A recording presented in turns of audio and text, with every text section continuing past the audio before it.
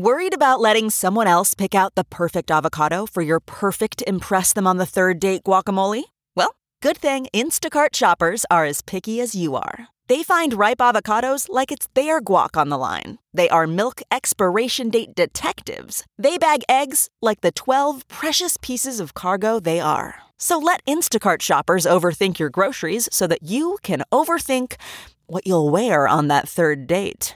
Download the Instacart app today to get free delivery on your first 3 orders, while supplies last. Minimum $10 per order. Additional terms apply.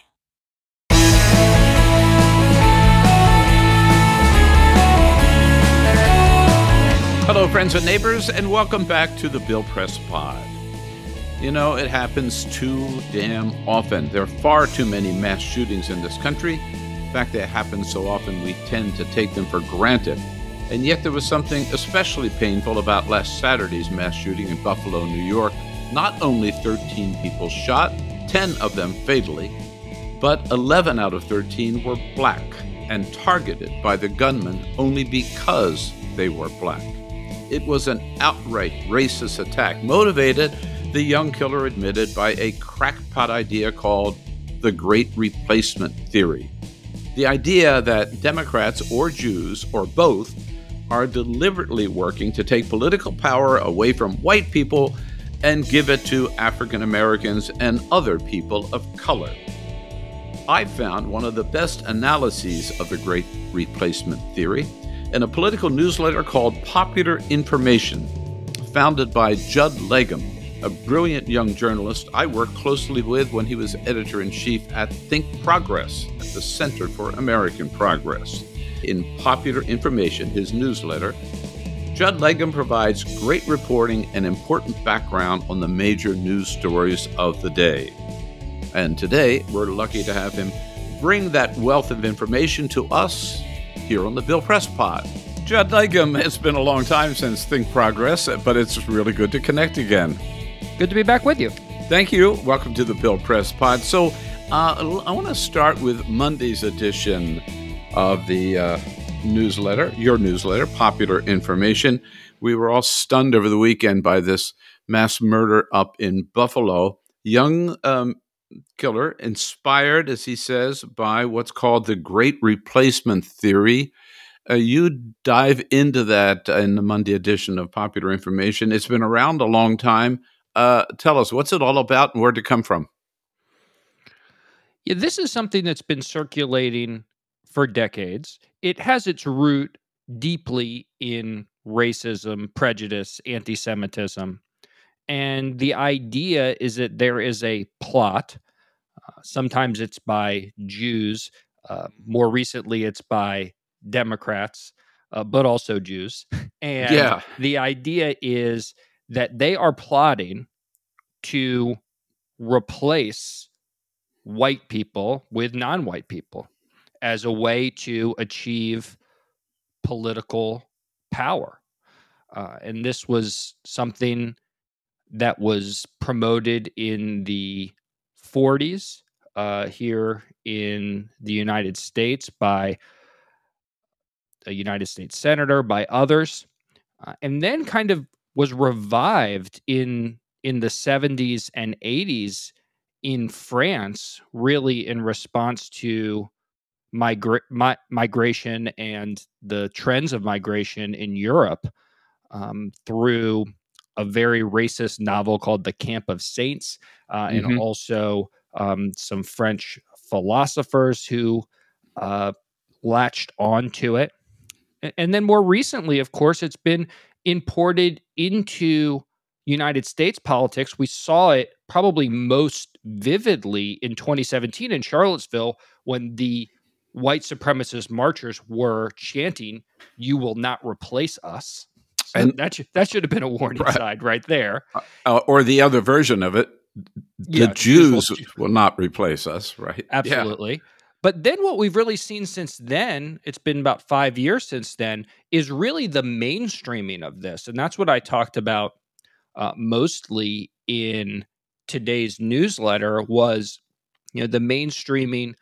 There's been a lot written about Tucker Carlson. There was a New York Times expose on what his show is all about. He's referenced this over 400 times. When the ADL called him out, he rejected that, doubled down on it. But, and I think Carlson's played a big part of this, it has really been incorporated into lots of what would ordinarily be considered mainstream Republican voices who have adopted this rhetoric. Right. And it's become somewhat ubiquitous, all the way to the point where almost 50% of Republicans actually believe this replacement theory, which started off as a fringe white nationalist conspiracy theory, is now accepted by almost 50% of Republicans. So it's a very troubling trend. Right. I mean, we remember the crazy Steve King from Iowa, right? Was kind of an exponent of this. But he was out there, as you point out, on the fringe, right? The extreme right. I mean, now it's come into the mainstream.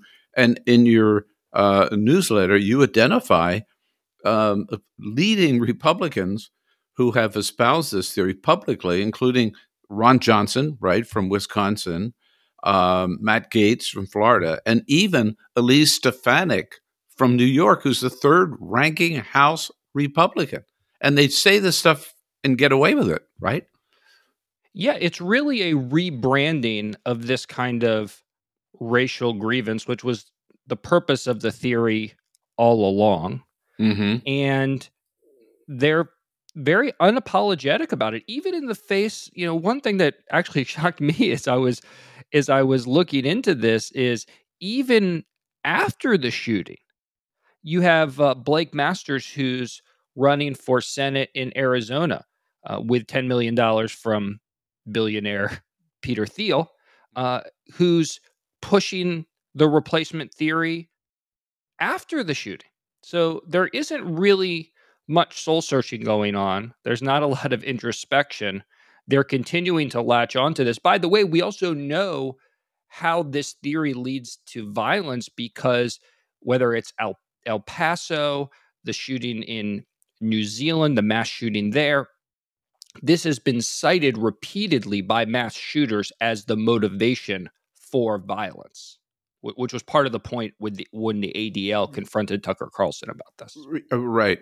And so I was going to ask you, what influence or impact do you think Fox News has had in the spreading of this theory, this doctrine, or whatever you want to call it? It's Tucker, but not just Tucker, correct?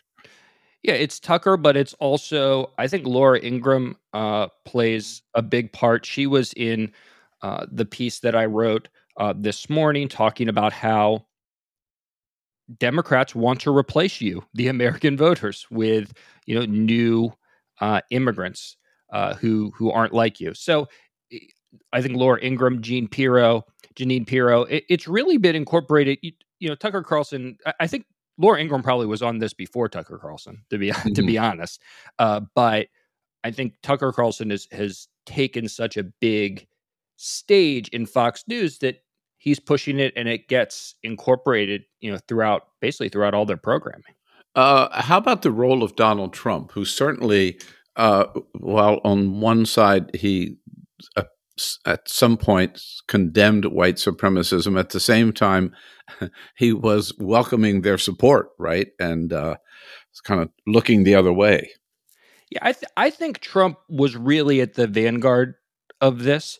He has been possibly slightly less direct in using the replacement rhetoric, but he set the stage for this, talking about immigration as an issue of survival for the West, meaning that if you allow immigrants in, your entire culture and nation will be destroyed. I mean, that was really the basis of his campaign and his presidency. Then he brought in Stephen Miller, who was a big proponent of the racist novel that really encapsulates this whole theory, The Camp of the Saints. Steve Bannon, same thing, brought Steve Bannon in, and they really started to basically take this theory and translate it into executive action, with the Muslim ban, and with other very restrictive immigration policies, child separation, all of this, it doesn't make sense, but there's a logic to, if you believe that this is an invasion, that there is a plot to take over the country, and that it's going to destroy the country because somehow the country is based on this idea of a white majority, well, then these very extreme steps start to make sense. So I do think that Trump played a large role. One thing I find I think some people find hard to connect is, and as you point out, in France, this was related to immigrants from North Africa, particularly Muslims. In this country, it was directed a lot toward, particularly because of Stephen Miller and Steve Bannon and Donald Trump, toward immigrants from Latin America. Yet the target in Buffalo were African Americans, were Black Americans. What's the stretch there? What's the link? Well, because I think from the outset, it's been about the preservation of whiteness and of the white majority. So both non-white immigrants and that, but also African Americans themselves pose a threat to that. And they're related in a way. And Tucker Carlson actually talked about this with the Immigration Act of 1964, which he described as one of the worst attacks on America in our history. And what that did was it relaxed some of these very severe immigration quotas that were largely based on race, that ensured that immigrants were largely white people from Northern and Western Europe.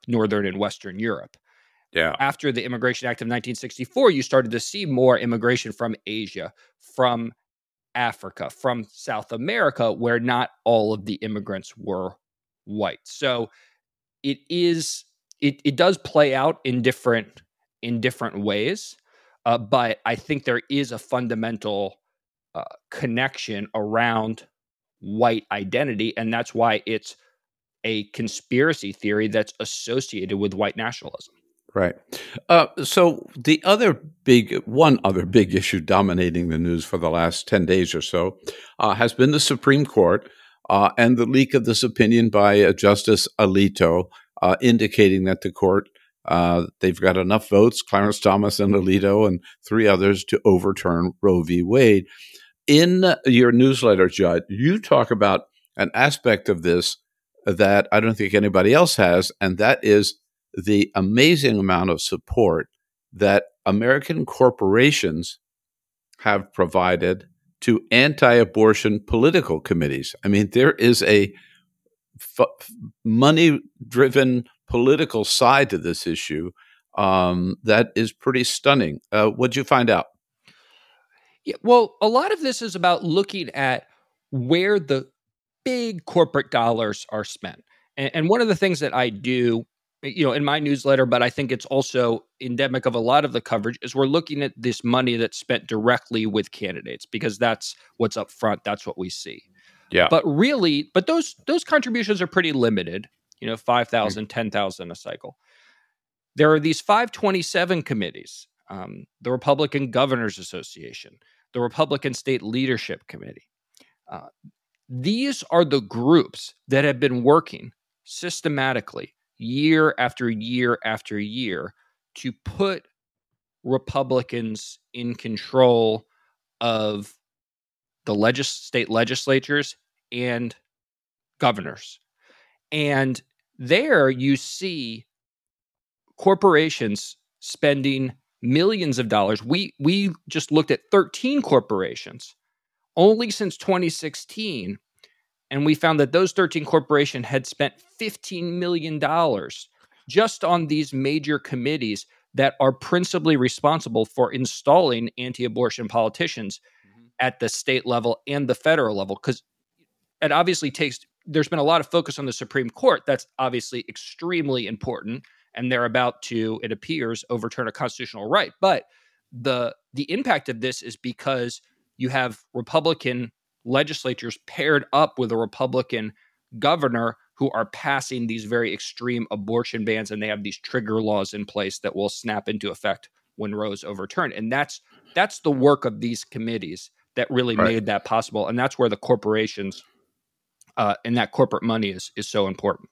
So I have the list in front of me. And just to share with our listeners here on the Bill Press Pod, I think they may be surprised to hear some of the ones that you identified. Again, these are contributions to these three committees: the Republican Senate Committee, the Republican Governors Association, and the Republican State Leadership, which is state legislative races, right? That's right. So we're talking Amazon, $974,000 plus. CVS, $1.4 million. AT&T, $1.4 million. You're not surprised at Walmart, but CVS and Amazon, General Motors, $2.4 million. I mean, these are very highly respected kind of mainstream American corporations. You don't think of them as having a right-wing agenda, but... Yeah, that's right. And what I think we've seen is the Republican Party on a lot of these issues, abortion being one of them, has become radicalized, and corporations have not changed their giving habits. Right.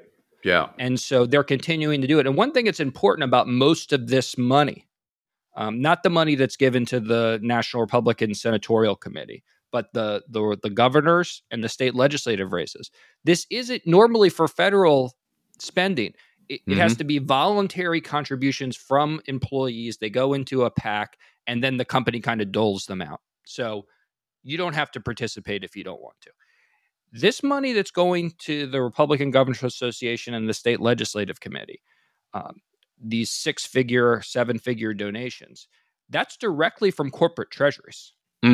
So that's money that is coming directly from the corporation to these. So it's quite significant in that respect. And don't some of these companies at the same time have a policy that says, oh, we respect our employees, we take care of our women employees especially, and we're concerned about their health care. And at the same time, they're giving this money away to anti-abortion committees. Yeah, Amazon, I think, is a perfect example. Its CEO, Andy Jassy, came out with a statement saying, a while ago, saying the company's committed to gender equality and empowerment in the workplace and in communities. And even after, or I think it was announced the same day as the decision came out, so it may have kind of been anticipating this, Amazon is saying they will pay for their employees to travel to out of state to get an abortion if they need to, which is fine. I don't think it's a systemic solution to the issue, but it's fine. But at the same time, they are funding the politicians that make these abortion bans possible. So I do think that there's a lot of hypocrisy around the rhetoric that these corporations use because they're not matching that with their political donations. Their political donations are going the other way.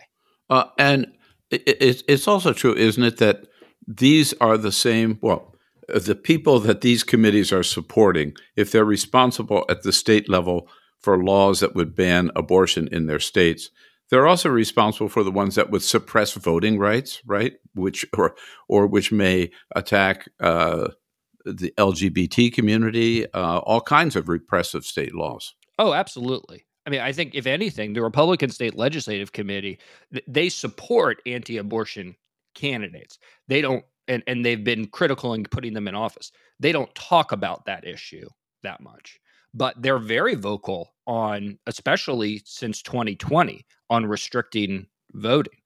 They've supported all sorts of voting restriction measures. They had a committee there. They actually were constructing a lot of the legislative language that got put in. So they're extremely active in voter suppression legislation and also anti-LGBTQ legislation as well. All right. Now, we're talking about corporate money. I remember right after January 6th, there were dozens of corporations that said, oh, man, this is important. We are not going to give any more money to any of those Republicans who voted to overturn the election on the evening of January 6th, of whom there were 100, as we know, right, 139 Republicans in the House and 8 Republican senators. How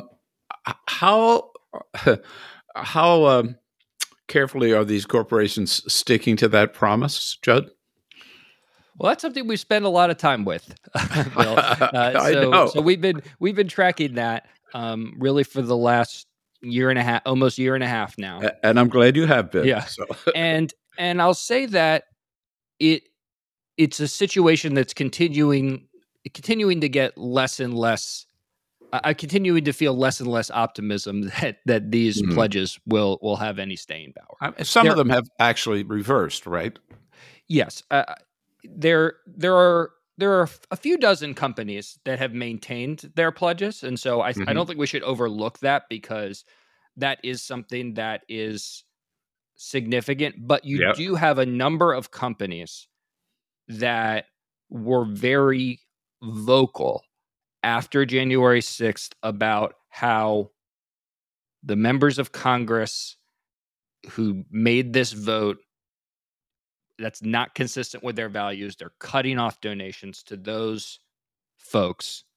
AT&T was one of those. Cigna was one of those. Comcast, Eli Lilly, General Electric, all of those fall into that category, and then have subsequently reversed and started donating both to individual members who voted to overturn the election on January 6th, and then also the committees like the NRCC, that the Republican House Committee, that's supporting everyone who voted to overturn the election collectively. So there are a number of companies that have backslid on that. What's interesting is not really much has changed. It's not, you might be able to understand it more if the people who voted against the election results, against certifying the election results, then subsequently said, you know what, now that it's been a year and Trump is still going around claiming the election was stolen, like that was really a mistake, I would never do that again. No one is saying that. Everyone is standing by their vote, but it's just the corporations that are changing their policies. Yeah, right. Didn't last very long. For sure. I'm going to take a quick break here on the Bill Press Pod, but you've recently got into a dust-up with the governor of Florida. Correct. over math books, among other things. Let's talk about that when we come back. Our guest, Judd Legum, who is the founder and, what shall we call you, the principal editor author. Author. Yeah. I like that. Author of the newsletter Popular Information here on the Bill Press Pod. Hey, friends, for today's sponsor, I want to give a shout out and a plug to the newsletter we're talking about, Popular Information, founded by Judd Legum. I encourage you to do what I did. First of all, you can get it for free if you go to their link, popular.info, popular.info. You can get it for free, but I encourage you to do what I did. Sign up for it. It costs you $50 a year. And that's worth it to support good accountability journalism, good independent journalism in this country. Popular Information, it's a great way to start your day. As Judd Legum says, it's for news. It's news for people who give a damn. And you give a damn, so do the right thing and subscribe. And thank you. The comfort of your favorite seat is now your comfy car selling command center, thanks to Carvana. It doesn't get any better than this. Your favorite seat's the best spot in the house. Make it even better by entering your license plate or VIN and getting a real offer in minutes. There really is no place like home. And speaking of home, Carvana will pick up your car from yours after you finalize your offer. Visit Carvana.com or download the app and sell your car from your comfy place. Okay, picture this. It's Friday afternoon when a thought hits you. I can spend another weekend doing the same old whatever, or I can hop into my all-new Hyundai Santa Fe and hit the road. With available H-Track all-wheel drive and 3-row seating, my whole family can head deep into the wild. Conquer the weekend in the all-new Hyundai Santa Fe. Visit HyundaiUSA.com or call 562-314-4603 for more details. Hyundai, there's joy in every journey. That's not just the sound of that first sip of Morning Joe. It's the sound of someone shopping for a car on Carvana from the comfort of home. That's a good blend. It's time to take it easy, like answering some easy questions to get pre-qualified for a car in minutes. Talk about starting the morning right. Just like customizing your terms so your car fits your budget. Visit Carvana.com or download the app to experience car shopping the way it should be. Convenient, comfortable.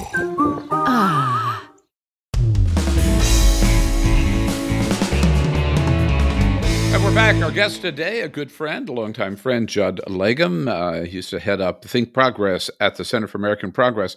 Now he's got his own great newsletter out there, Popular Information. I encourage you to subscribe as I have and get the very good insights into the news of the day from Judd every morning. So, Judd, again, welcome back. And you and Ron DeSantis got into it a couple of days ago about math textbooks. He, of course, banned some 54 math textbooks in Florida because he said they were teaching things like critical race theory and other stuff. What's the truth behind this? Yeah, I was fascinated by this because this is April 15th, and DeSantis and the Florida Department of Education come out and they say, we've reviewed these math textbooks and they're full of critical race theory, and we've rejected 54 of them. And then DeSantis himself said that these concepts, indoctrinating concepts like race essentialism, were especially bizarrely included for elementary school students. So I just couldn't believe, as the father of an elementary school student, I just couldn't believe where that could possibly come up in an elementary school textbook. Particularly a math book, right? A math book, yeah, not history or something like that, social studies. So it's been a process. A while ago, we obtained 8 or 9 of these books. We looked through them, couldn't find anything. But, that wasn't all 54. Mm-hmm. So we couldn't say anything definitive except that the ones we saw, we can't understand what they're talking about. But then very quietly, just a few days ago, last week, the Florida Department of Education, this was pursuant to a Freedom of Information Act request, released about 5,000 pages where you can see the review of every single textbook, both the ones that were accepted and rejected. So we looked at just the ones that were rejected for elementary school students. Right. And in each case, they ask the reviewer, is there any CRT in this textbook? And so we're going through each one, and every one, it's very clear. They all say, no CRT evident, no CRT concepts, no CRT present.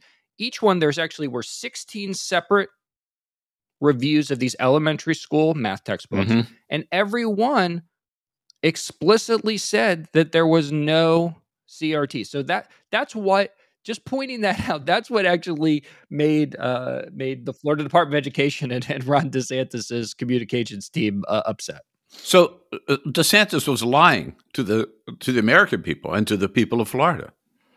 Absolutely. I don't see any justification for what he was saying. It was quite a dramatic and extreme claim. And really, now that we have the primary source material, the reviews, we see that actually the opposite was true. They did look for critical race theory. They found none. Yeah. So 2 + 2 = 4 is somehow critical race theory? I mean, is that what? Well, they're it's just so bizarre. Just to humor them for time, because I spent some time talking to them on the phone. Here is what their claim is, and we can let your listeners decide if this makes any sense. In addition to answering the question, is there any CRT in the textbook, they also rated compliance or rated alignment from a scale of 1 to 5. 4 was good alignment, 5 was very good alignment. So a few of the people who answered the question, no CRT present, for instance, also rated it a 4 for good alignment instead of a 5 for very good alignment. So what the DeSantis folks say is that in fact is evidence of CRT, which is absolutely crazy. And what I asked them and what I'm still waiting for is, if that's the case, that's fine, but just send me the portion of these textbooks that you are claiming is critical race theory. That just what have you found? So you could say, okay, it's a 4. There's critical race theory there. Okay, well, where is it? That's really the question that they haven't answered. Right. Now, DeSantis is, of course, equally well known, liked or disliked, for his taking on Disney. Disney that dared criticize his so-called "Don't Say Gay" law, which he signed. Disney came out in opposition to it, say they were afraid it might spread to other states. And DeSantis retaliated by taking down a tax deal that Disney had originally been granted. Rightfully or wrongly, they've had it since 1967, a pretty sweet deal when it comes to controlling their own property there. How do you rate this with DeSantis? What's behind him? And this is certainly unusual for a Republican politician to take on a big business, certainly one with a reputation of a Disney, right? It is a new tactic. But I think that DeSantis sees a lot of political advantage in this. In taking on Disney. Because Disney, it's interesting because I think objectively, Disney did very little meaningful to oppose the Don't Say Gay bill. Oh, right. They didn't put out a statement until after it had passed the House and the Senate. It only cleared the Senate by 3 votes. Mm-hmm. So it was a close vote in the Senate. A strong statement by Disney prior to that vote might have made a difference. But once it was headed to DeSantis's desk, that was that. This was DeSantis's bill. There was no chance. But after that, then it came out with the statement. But I think DeSantis sees an opportunity to make an example of them, to say that they're going to stand up to woke corporations, and he's the guy who can take on, this contagion, and that's what he's doing. And I think that you're going to see a lot more of it. Now, the same folks also continue to accept money from the corporations that they attack, including DeSantis.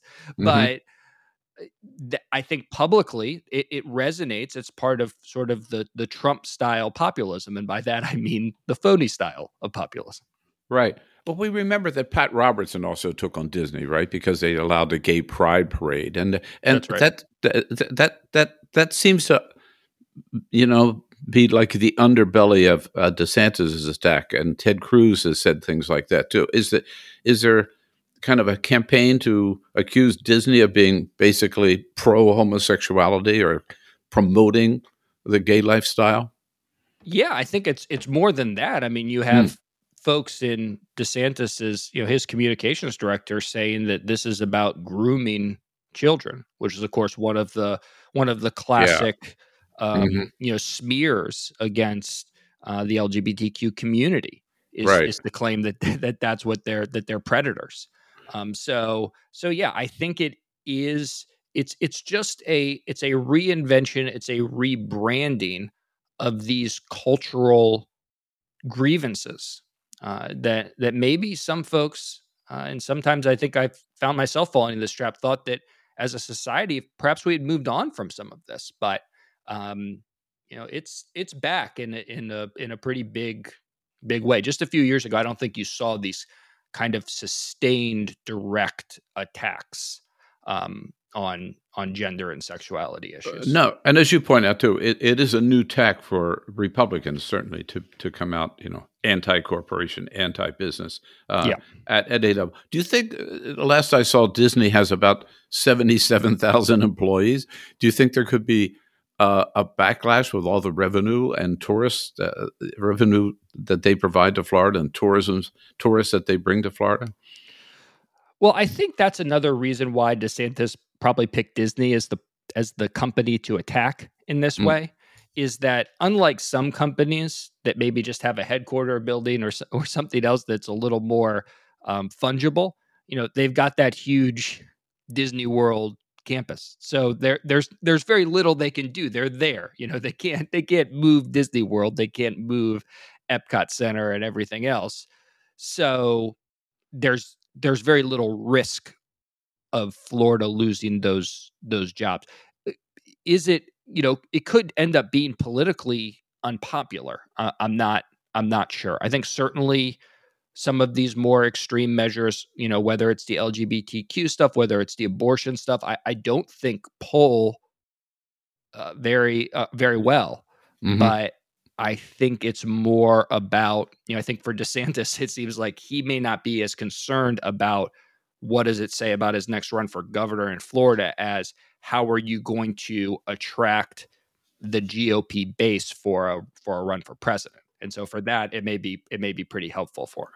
So do you agree with Rich Lowry's recent piece in the New York Times that Ron DeSantis is the, quote, new Republican Party?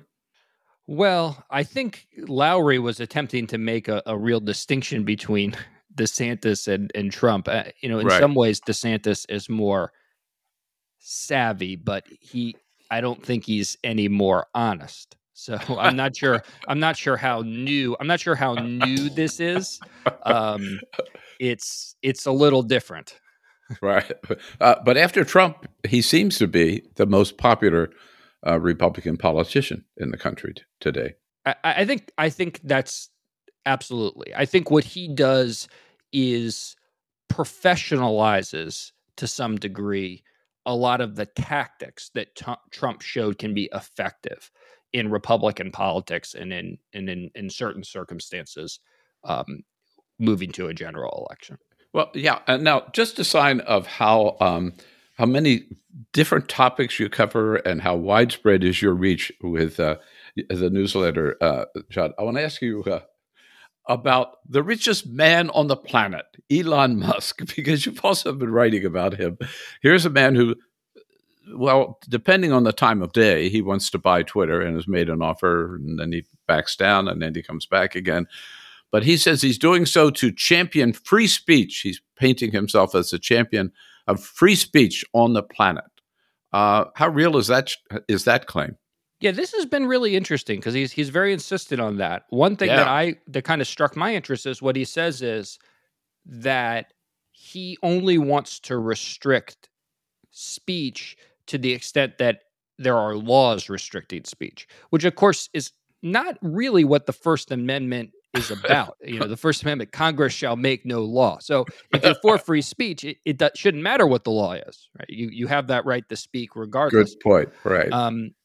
But it's particularly interesting when you look at his relationship with China, which is a huge market for Tesla. Most of the Teslas are made there overall. And it's also, he's allowed to sell cars in China. Mm-hmm. But the reason is that he has essentially acceded to their demands about what he should say and how he should act in the country. Right. So he's not for free speech necessarily in China, if China doesn't, right? I think he's been pretty clear about that he doesn't see anything wrong with just going by whatever the rules of that country are. And, that's how he's operated in China all the way up to, there was a report in Bloomberg, I believe, that he actually, there's been in a number of occasions, a lot of hubbub among Chinese consumers of Tesla that there were some issues with the car, the safety of the car. I have no idea if there really were issues or not. I've never driven a Chinese Tesla or any Tesla, but he went so far as to, or the company did, to ask Chinese censors to shut down some of this criticism on Chinese social media companies and Chinese social media networks. So his commitment to making money is certainly very strong. I think his commitment to free speech is at best TBD. Yeah. So let's wrap here. Tell us about the newsletter. When did you start it? How'd you start it? Why'd you start it? Well, as you mentioned, I was at Think Progress. It had grown to a staff of about 40 people. I found I was spending a lot of time managing people, doing paperwork, doing administrative stuff, and I really missed just doing the research, doing the writing, doing the work that I enjoyed. So I wanted to transition to something where I could do more of that. So I started in July of 2018, and since then, with a couple of weeks a year I take off, but other than that, it comes out 4 times a week, and we try to dig into documents, get a hold of whatever we can, whatever information we can, and give some new perspective on some of these issues. We focus a lot on accountability journalism. Corporation is saying this, okay, what are they doing? Elon Musk is saying this, okay, what's he doing? Because I think that's something that often is missing. We hear a lot about what powerful people are saying they're doing, but we're not always checking and looking at what the reality is. Yeah, I love your slogan, news for people who give a damn. So how can people find you and sign up? They can go to popular.info. Popular.info. Yep. There you go. Well, we thank you so much, Judd, for what you're doing. And thank you for taking time to join us today on the Bill Press Pod. Keep up the great work. We'll be following you, and we'll talk again soon. Yep. Hope to do so. Nice talking to you. And that's it for today's podcast with Judd Legum. A big thanks to Judd for taking time to join us. Thanks to all of you for listening. There will be a link, of course, to sign up for the newsletter, Popular Information, in the episode notes to today's podcast, Popular Information. And we'll be back on Friday with our Reporters Roundtable. I know you all look forward to that. Lots to talk about this week. We already know we'll be talking more about the aftermath of the Buffalo massacre, including the President and the First Lady's visit to Buffalo, also the President's trip to Southeast Asia, and of course, we'll be looking at the results of the Republican primary elections this week in Pennsylvania, North Carolina, Oregon, and Idaho. Wow, big Reporters Roundtable on Friday. Meanwhile, take care of yourselves, be strong, be safe, and come back and see us Friday for the next edition of the Bill Press Pod.